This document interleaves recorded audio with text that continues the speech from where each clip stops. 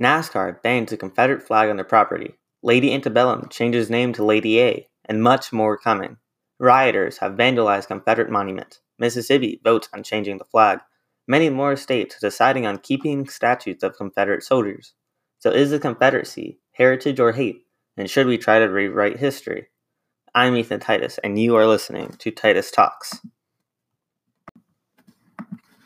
The old Confederate flag debate. Let's talk about its history.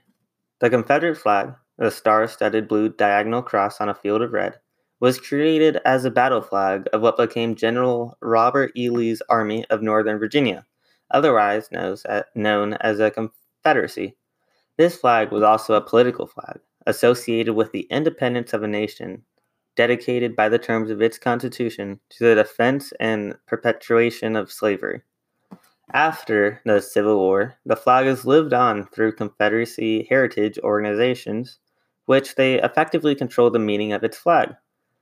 Between the early 1950s and late 1970s, the flag was a nationwide fad and became a widely used popular culture symbol. Confederate heritage groups advocating that it has new meanings as a symbol of rebellion, of rednecks, good old boys, and southern rock music.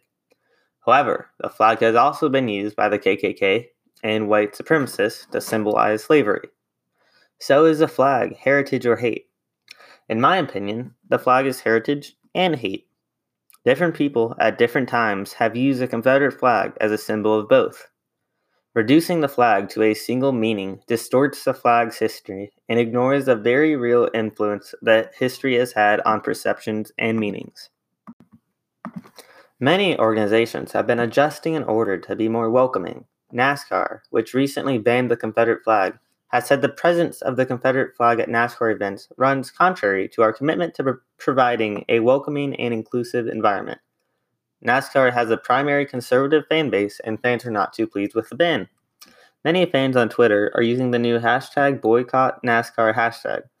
Someone even flew a plane over the NASCAR race with the Confederate flag and the words defund NASCAR. Other fans have put Confederate flags in the back of their trucks and drove past the stadium. Country music artists have changed their names, including Lady Antebellum, or Lady A now, and the Dixie Chicks, being named the Chicks. My question for them, and their fans, is who honestly heard that name and thought that they were not welcomed? This new Black Lives Matter movement has definitely brought out changes. The riots and burning down buildings, as well as the murders of cops and citizens, have brought huge change. The change of names being changed and flags being banned. But honestly, if having to hear Lady Antebellum or looking at the Confederate flag is your biggest problem, you need bigger problems. Next, rioters have been tearing down Confederate monuments. Trump has recently signed an order to give people 10 years in prison if they vandalize a statue, and defund states that let it happen. My question is, should the statues be removed? There are two types of statues that have been vandalized. One, the Confederate officers, and two, everyone else. Let's talk about everyone else. Abraham Lincoln's statue is at risk. Why? After all, he was the one that freed the slaves. Well, he had slaves, and it turns out that most people have had slaves. This is because, at that time period, people had slaves. Cotton was a very economical resource. That doesn't mean that Abraham Lincoln was a racist.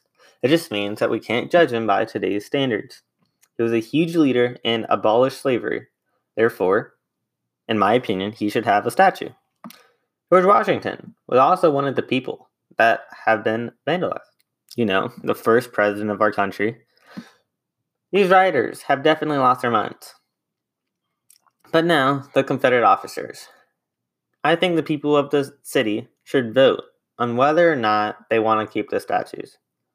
If the people don't want to look at it, they're the ones that live there, and it should be taken down. I have no problem with that. I just don't want lawmakers who decide to tear it down to be politically correct. This is exactly what has happened in Mississippi. Even though the people voted in 2001 to keep their flag, the lawmakers have overridden the decision and are changing it. It won't even be in the voting ballot. rather than options of a new flag will be in the ballot. History is being changed every day, now in order to become politically correct. This has been Titus Talks, and make sure to tune in next time.